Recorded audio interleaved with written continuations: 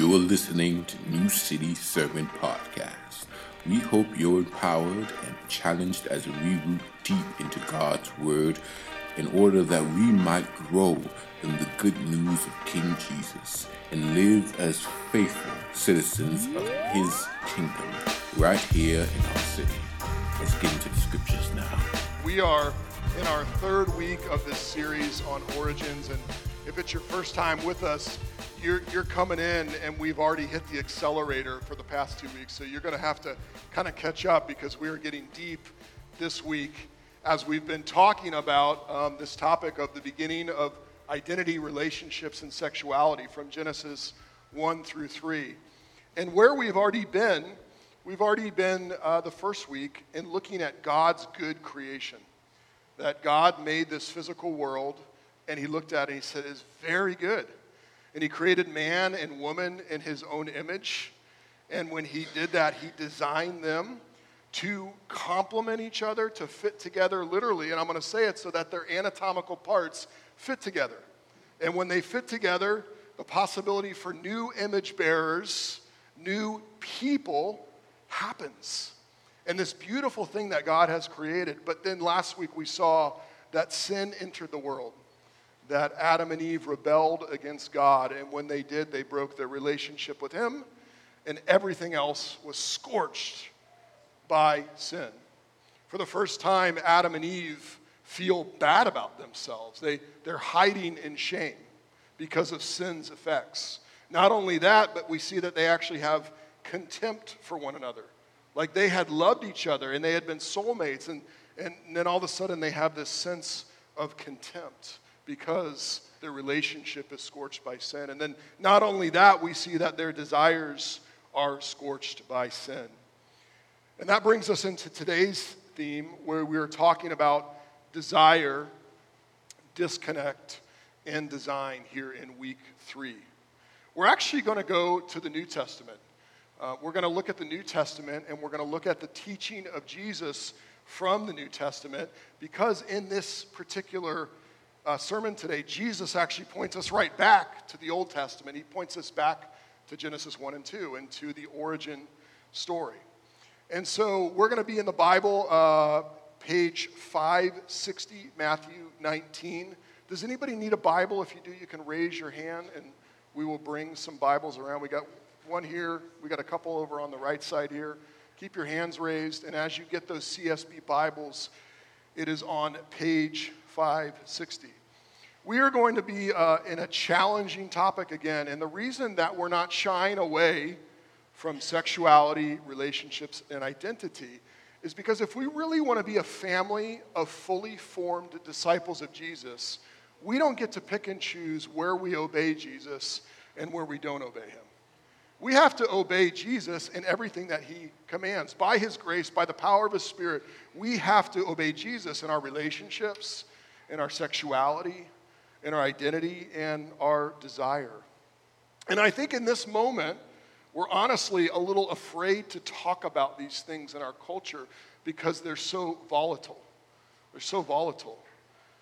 Last week, I visited another church, and the room was packed full of people. It was super exciting. The music was loud, and then the pastor got up to preach, and the text he preached from, right in the middle of the text, was this verse about sexuality and how God viewed sexuality. And the pastor skipped over the verse. And I don't blame him in one sense, but he didn't mention it. He didn't say, go back and read it. It was almost as if he was hiding it. And I looked around and no one had their Bibles open. And so no one even knew that they had skipped a verse that talked about sexuality. And look, we are 4 other churches. We need more people preaching the gospel. We need more people preaching the Word of God. Yet, we cannot shy away from difficult things. We can't hide who God is. And I wanted to say, brother, you have this awesome opportunity with all these people in this room to tell people who God is. Graciously, compassionately, but also truthfully. Here's who God is. And as a pastor, it's really not up to me to decide what I tell you about God and what I don't tell you about God. I'm supposed to tell you about God. I'm supposed to tell you about God. And I don't want to hide who God is to make it more palatable for you. There's this great quote that says, God created human beings in his own image, and human beings return the favor. In other words, God made us with dignity and respect, and then we said, well, God, here's who we want you to be. And we can't do that. Even if it's hard, even if there's hard things, and we're going to get into some hard things, we can't ignore those because that's who God really is. And he's the authority, he's the king, and we're responding to who he is. But in light of all that, I want to tell you even before we get started that God loves you. You matter to him. No matter where you are in your life right now, you matter to him, and you matter to me. And one of the reasons that we've gone very slow in the first 2 weeks is because you matter to me. And I want to get you on board slowly so that as we dive in today, you'll understand what we were building from. I didn't want to just jump and go 0 to 60. I wanted to ease into it so you could understand why I'm going to say what I'm going to say today from Jesus' teaching. But in light of that, we need to pray. And so would you bow your heads and pray with me? Jesus, you are the eternal God. You are the one who sent the Spirit. You are the one who will reign forever. We are your beloved people, and we want to learn how to respond to you and follow you and obey you. And so I pray that you would open our hearts today as we look at your word, and that you might shape us, and you might help us, and you might give us courage as we look at your teaching. And all God's people said, Amen. Let's dive into Matthew 19, 1 through 9. When Jesus had finished saying these things, he departed from Galilee and went to the region of Judea across the Jordan. Large crowds followed him, and he healed them there. Some Pharisees approached him to test him. They asked, "Is it lawful for a man to divorce his wife on any grounds?" "Haven't you read," Jesus replied, "that he who created them in the beginning," did you hear that? "He who created them in the beginning made them male and female. And he also said, for this reason, a man will leave his father and mother and be joined to his wife, and the two will become one flesh. So they are no longer two, but one flesh. Therefore, what God has joined together, let no one separate." "Why then," they asked him, "did Moses command us to give divorce papers to send her away?" He told them, "Moses permitted you to divorce your wives because of the hardness of your hearts. But it was not like that from the beginning. I tell you, whoever divorces his wife except for sexual immorality and marries another commits adultery." The word of God. How do we flourish in our relationships, in our identity, in our sexuality? That question and the answer to that question has changed drastically in the last 50 years. In the last 50 years, what has changed has been that the controlling principle around sexuality and relationships and identity is, what do you want to do? What is your desire? What's inside of you? And then go after it. 50 years ago, something started called the sexual revolution. And some of you lived through that, and some of you, that's like something that you only look up on Wikipedia and you kind of know what it is. But basically what happened was there was traditional values and boundaries for appropriateness around relationships, sexuality, and identity in our culture. And people said, well, why do we have to follow those? Why do we have to put on these cultural constructs? Why can't we do what we want to do when it comes to our desires and our sexuality and our relationships? And what they found was, hey, listen, publicly we're all following these cultural norms, but privately we're not. So if privately we're not doing it, if people are sleeping around on the side, why don't we just say that should be the norm? And what happened is the norms for sexuality in our culture began to drastically change. And people said men and women should be able to pursue the desires that they want. Why hide it? And really what was behind that was this idea that people flourish when they're able to pursue exactly what they want. Human beings flourish when they're able to do whatever they want with their sexuality, with their relationships, and with their identity. People flourish when they're able to follow their own desires. But what's happened over the past 50 years is that our culture has shifted as we've been following our own desires. And we have begun to disconnect sexuality from things that it's always been connected to. John Mark Comer, who's a pastor in Portland, Oregon, talks about 5 disconnections that have happened over the past 50 years. And some of these disconnections, you'll go like, well, that actually happened? Like, it seems like that's just the way things are. Well, in the last 50 years, a disconnect has happened. And so some of these are in the past, some of them are presently happening, and some of them are coming, as we base our sexuality solely on what we desire. And the first thing that John Mark Comer points out is that sexuality has been disconnected from childbearing. Sexuality has been disconnected from childbearing. In 1960, the first oral contraceptive was approved by the FDA. And while there were contraceptives before that, the first oral one was approved by the FDA in 1960. And then in 1972, and this will sound crazy from our cultural moment, it wasn't until 1972 that single people were allowed to purchase contraceptives. 1972. And all of a sudden, what changes in our culture is sexuality gets disconnected from childbearing. And for the first time, it's legal, in a sense, to experience the pleasure of sexuality, but disconnected from the possibility of making a baby. Sexuality was disconnected from childbearing. But then what we're seeing in the last 20 years is more and more sexuality has been disconnected from marriage. Almost every culture throughout history has had some connection between marriage and sexuality. And our culture in this moment, we are living with this disconnection between sexuality and marriage. And people don't necessarily think that the two have a connection. It hasn't always been that way. That is a recent disconnection. And what we've seen more recently, even in the past 4 years, is that sexuality has been disconnected from male-female relationships. You'll remember in 2015 that the Supreme Court made a decision, a 5-4 ruling, that all 50 states were to honor and perform and recognize same-sex unions.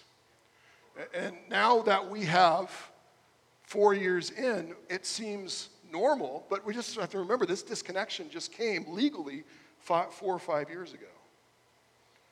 Not only that, the fourth disconnection is that sexuality has been disconnected from love and emotional commitment. With apps like Tinder, the dating scene is now the hookup culture. That's rather new. That's rather new, where now the norm is Tinder. It's not dating, it's hooking up. And for the first time in our culture, that has become the norm, and sexuality has been disconnected not just from marriage, but from any sort of commitment. And then lastly, where we are headed, sex is becoming disconnected from people. Sexuality is becoming disconnected from people. There is a growing movement, and this might shock you, there's a growing movement for robots to be designed by people as companions. True story. And you might be shocked by that, but that is coming. There is a movement growing around us where you can design your own companion to meet your desires, and that companion is not a human. Now, all these things are different. I'm not saying that they're all the same. And yet they do have a common connection. And what's behind each of these shifts, what's behind each of these disconnections is the belief that human flourishing happens when we pursue our own desires. When we pursue sexuality based on our own desires. When we pursue a relationship solely based on our desires. And it has led to these disconnects. And as we are on this shift, this movement of disconnects that's based solely on our desires, we have to go, well, where is this going next? What's the next thing? Although these things are not the same, there is a common stream behind them around desire. What's next when it comes to desire? And here's what we're seeing. The general principle in our culture is that sexuality should be between two consenting adults. And that is widely accepted, and yet at the same time being very questioned, because people don't desire that.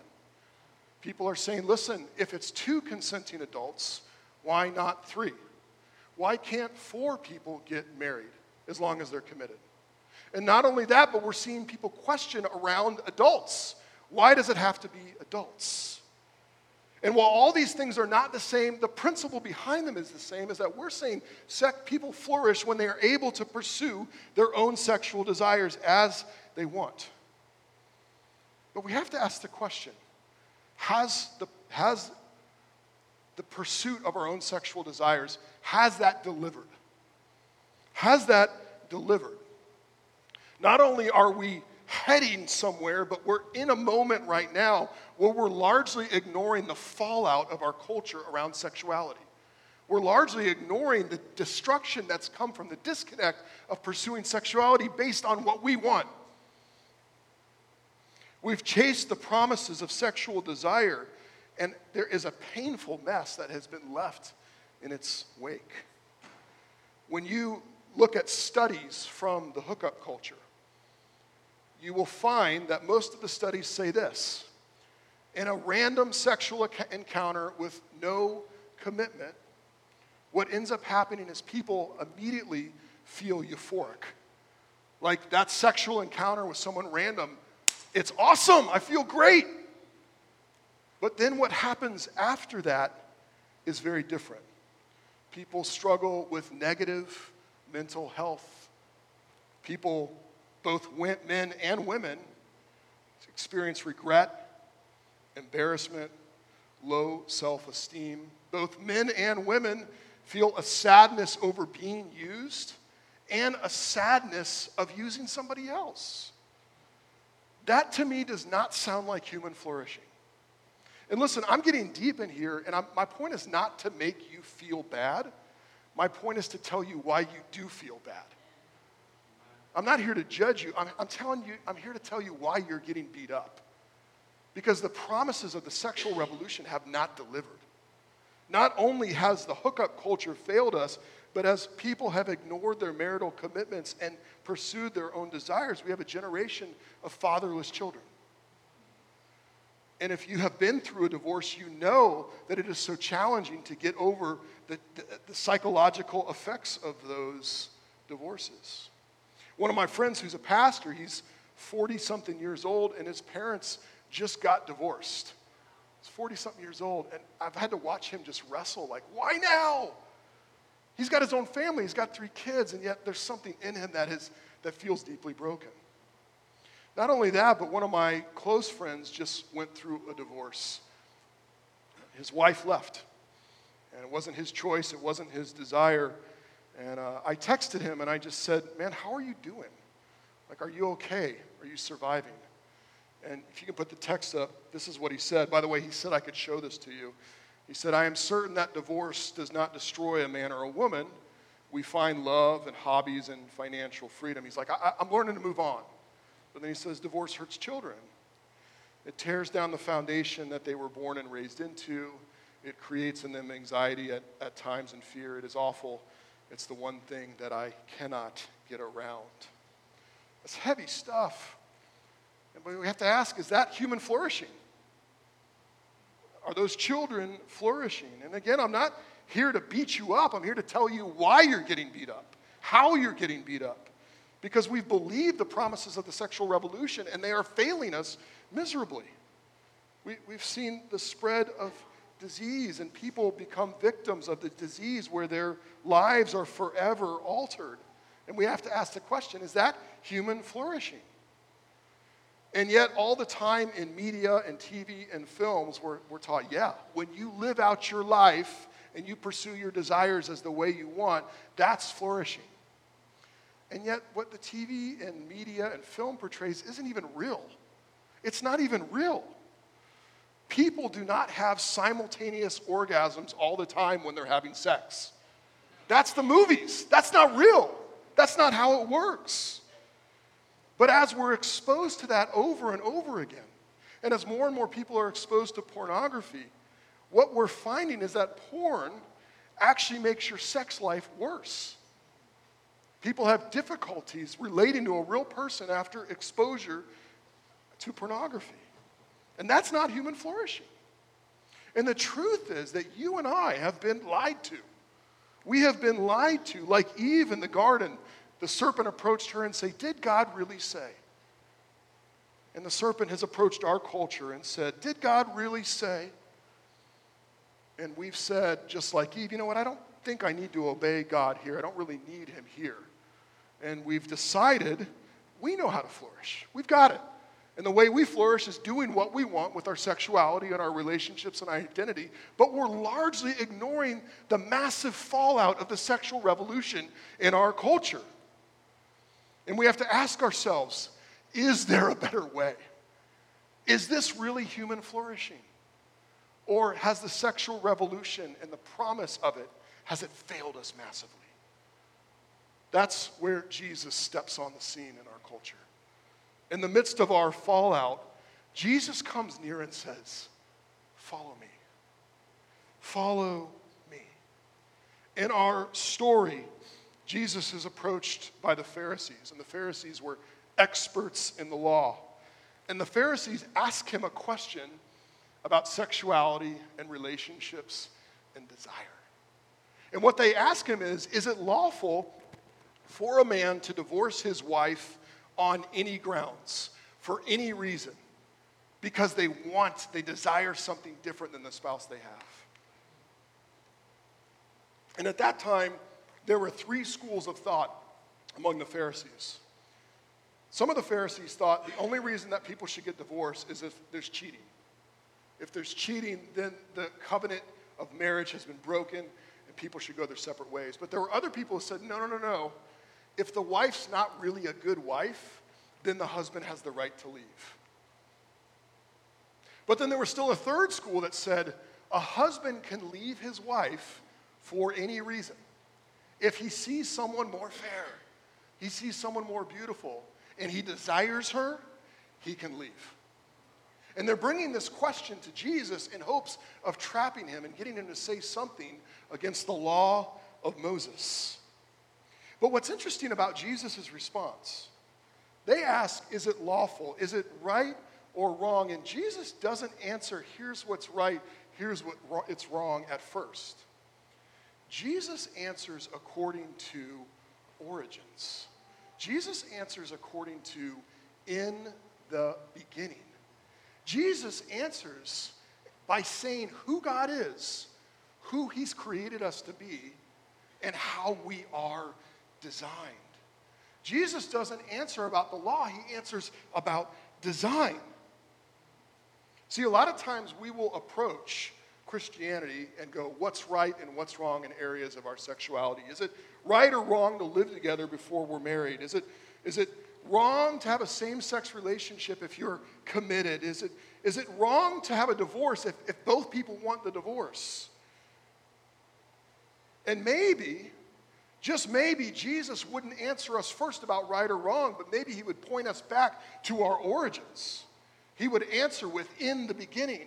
He would talk about who God was and who he made us to be and who we are as his creation. Jesus answers with design in verses 4 through 6. He says, haven't you read that he who created them in the beginning made them male and female? He starts off with everything that we've been talking about as people created in the image of God, as made with dignity and honor, as God's representatives in this world that God has made not the same but different, male and female. These 2 human beings who are alike and not alike, who need one another, who were created to fill the earth with more image bearers as their anatomical parts fit together, which is the very foundation of human culture.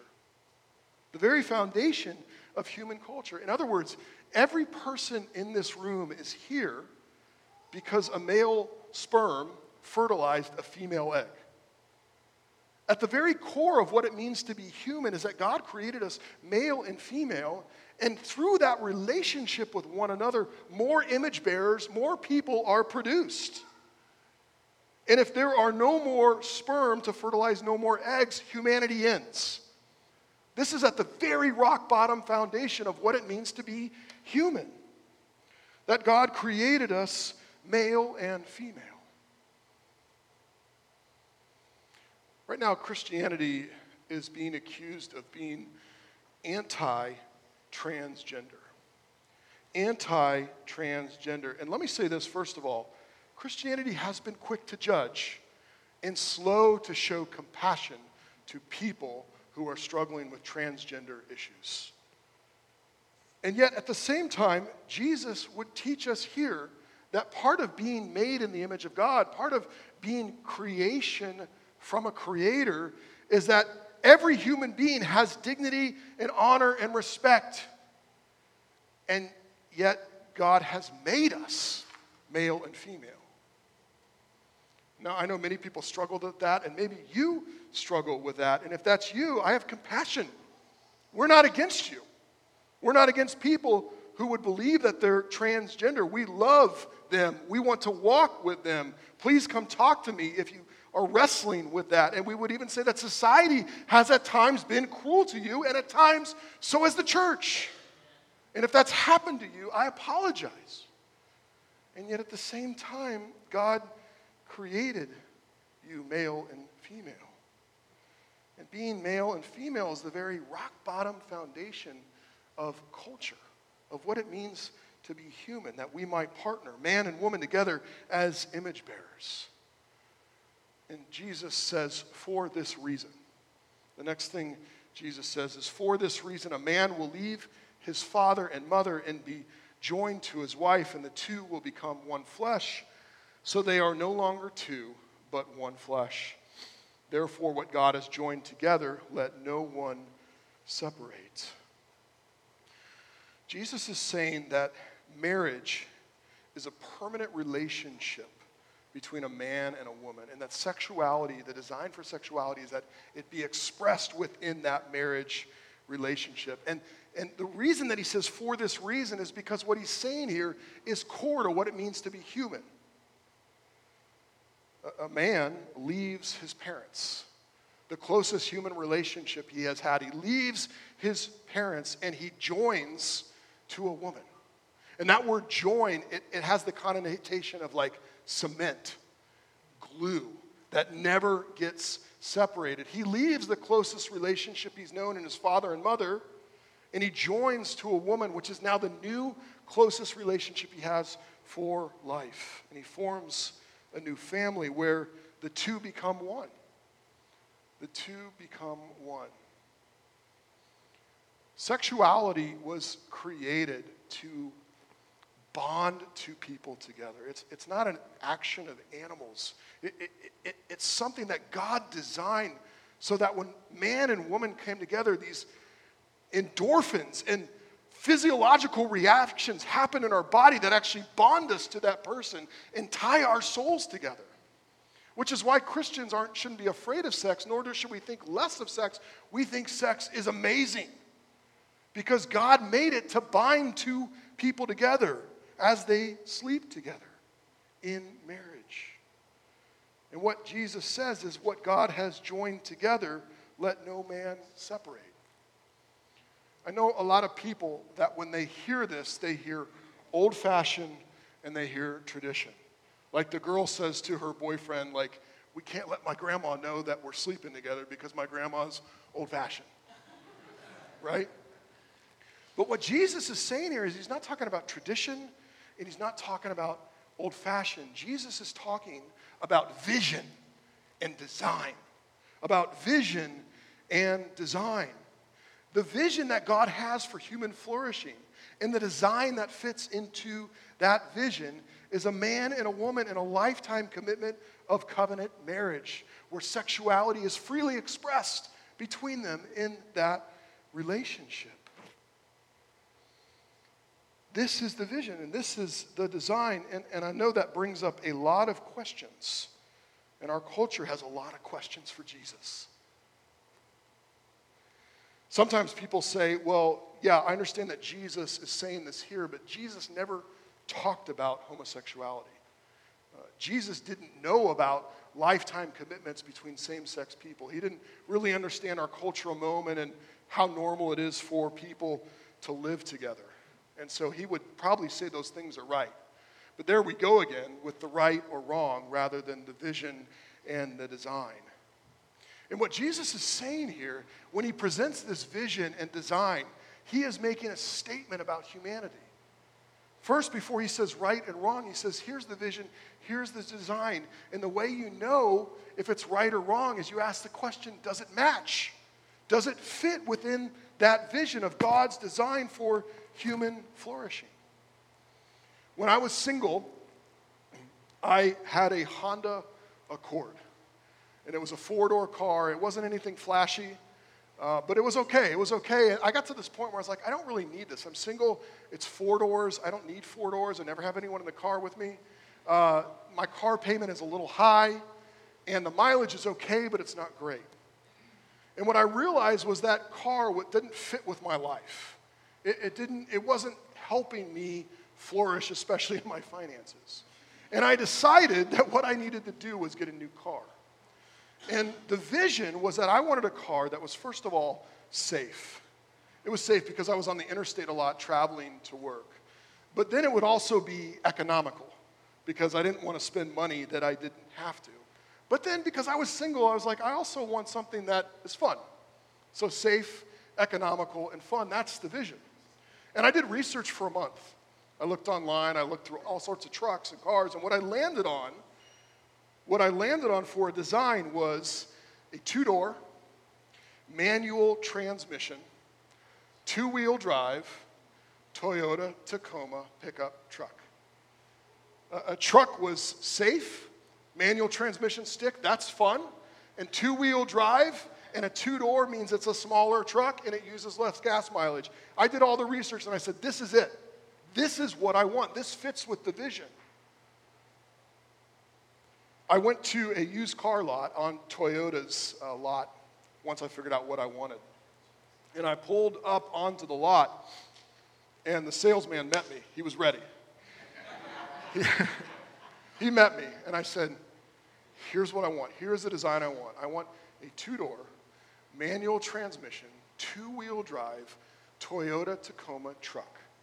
Silver, black, or white, like no weird colors. I just want silver, black, or white. And he was like, I got it.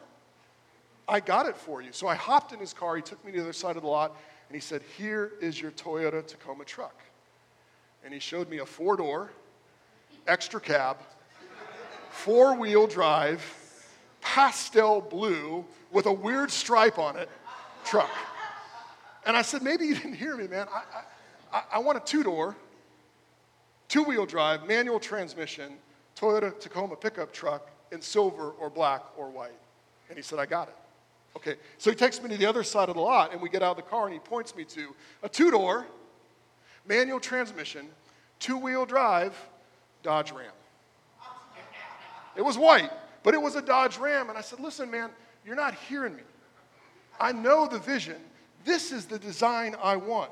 I don't need to go through every car and say yes or no at every car. Here's the vision. Here's the design. Do you have it or not? And he's like, have you looked into a Camry? I was like, no, I'm done. I'm out. I think it's similar as Jesus presents this vision and design for sexuality. We get so caught up in what about this and what about that and what about this little variation and what about this design? And we go, well, what did Jesus say? Does it match with his vision? Does it match with the design? But we are like used car salesmen continuing to pitch stuff at Jesus that are outside of his vision and outside of his design. Look, I got a divorce because we grew apart and it didn't click. Does that fit with Jesus' vision? I got married to someone of the same sex because we're committed. Does that match with Jesus' design? I look at pornography to help me deal with sexual desire. Is that how Jesus has designed sexual flourishing? We're sleeping together because we know we're going to get married one day. Is that what Jesus said? Is that what Jesus said? We are like used car salesmen trying to pitch something at Jesus when he clearly states the design and the vision for sexuality and relationships. There's a guy on YouTube who says, we don't really know what the Bible teaches about sexuality. There's really no biblical vision for sexuality. And what he says is, because you can go and you can look at Abraham, and Abraham had 2 wives. So is the Bible teaching that we should have 2 wives? And then if you look at Judah, Judah was like a man of God, but he slept with a prostitute. So is that okay too? And what he fails to realize is there's a difference between what the Bible describes and what the Bible prescribes. I can describe what happens in my house and say, one of my kids hit the other one. But I can also prescribe and say, you should not hit each other. And just because the Bible describes sexuality that's outside of God's design, doesn't mean it's prescribing for us. This is the vision for human relationships and for human flourishing. And all we have to do is go, does it fit? The vision and the design is that man and woman would come together in a lifetime commitment of covenant marriage, and that sexuality would be expressed through that, and that is how human beings flourish. And I know many of you have questions. And so next week, I'm going to really try and answer questions. If you have questions, email them to me. I'll do my best to answer them so that we can know how to move forward as a church in this. And the Pharisees had questions too. They came back to Jesus and they said, well, why was Moses commanding that we give divorce papers to our wives? In verse 19, 8 through 9, Jesus responds and he says, Moses didn't command. Moses permitted you to divorce your wives because of the hardness of your hearts. But it was not like that from the beginning. I tell you, whoever divorces his wife except for sexual immorality and marries another commits adultery. And what Jesus is saying is because these men had disconnected from God's design because of their desire, Moses instituted a law that would protect these women who had been left behind. They were issued divorce papers so that they could protect themselves financially because these men in Moses' time were taking advantage of these women. And the divorce papers were there to protect them. And the only reason the divorce papers were there was because their own hard hearts, because their own desires leading them away from God's design. And Jesus is again pointing them to the fact that marriage is the foundational way that the image of God is reflected in the world. Marriage between a man and a woman is the way we flourish and where sexuality is expressed. And so let me ask you, where are you? As we talk about desire and disconnect and design, as we continue on and talk about sexuality and relationships and identity, where are you? Are you frustrated? As you hear the teaching of Jesus, does it make you feel hopeless or convicted? Do you feel lonely or ashamed or angry or curious? Because as we look at God's design, there is one thing that we have to understand. Seeing God's design can do that to us all. But as we see the design, it is so important that we see the designer. We aren't first called to a design, we're called to a designer. Before we live a certain way as a creature of God, we are called into relationship with Creator God through Jesus, who teaches us how to live, but he doesn't just teach us how to live, he comes to die in our place and cover us for our rebellion. He comes to show us God's design, but he also comes to save us for our rebellion against God. And so as you identify where you are, let me encourage you. Will you let him in? Will you learn from him? He's not a taskmaster. He is a caring king who gave himself up for you on the cross? Will you follow him? In a moment when sex is up to each person's desire, will you follow and trust Jesus? Our culture tells us that we cannot be fully alive and flourishing unless we're sexually active. And yet Jesus walks on the scene. He walks out of the tomb. He reigns from heaven above, having never been married, having never been in a relationship with a woman. 2,000 years later, still a virgin. Still a virgin. And he did all that for you. For you, because he loves you. And so no matter where you are, Jesus wants to be near you. He wants to cleanse you. He wants to heal you. He wants to forgive you. He wants to love you because Jesus created you. Let's pray.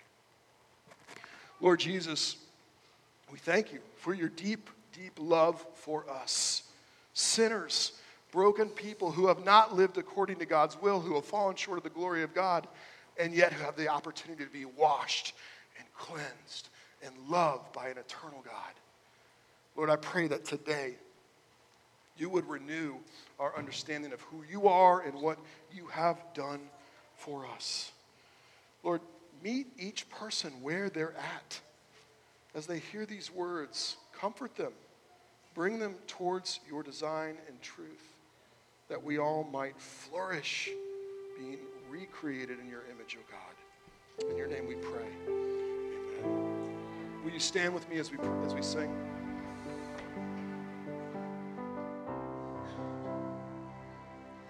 You were the Word at the beginning, one with God the Lord Most High.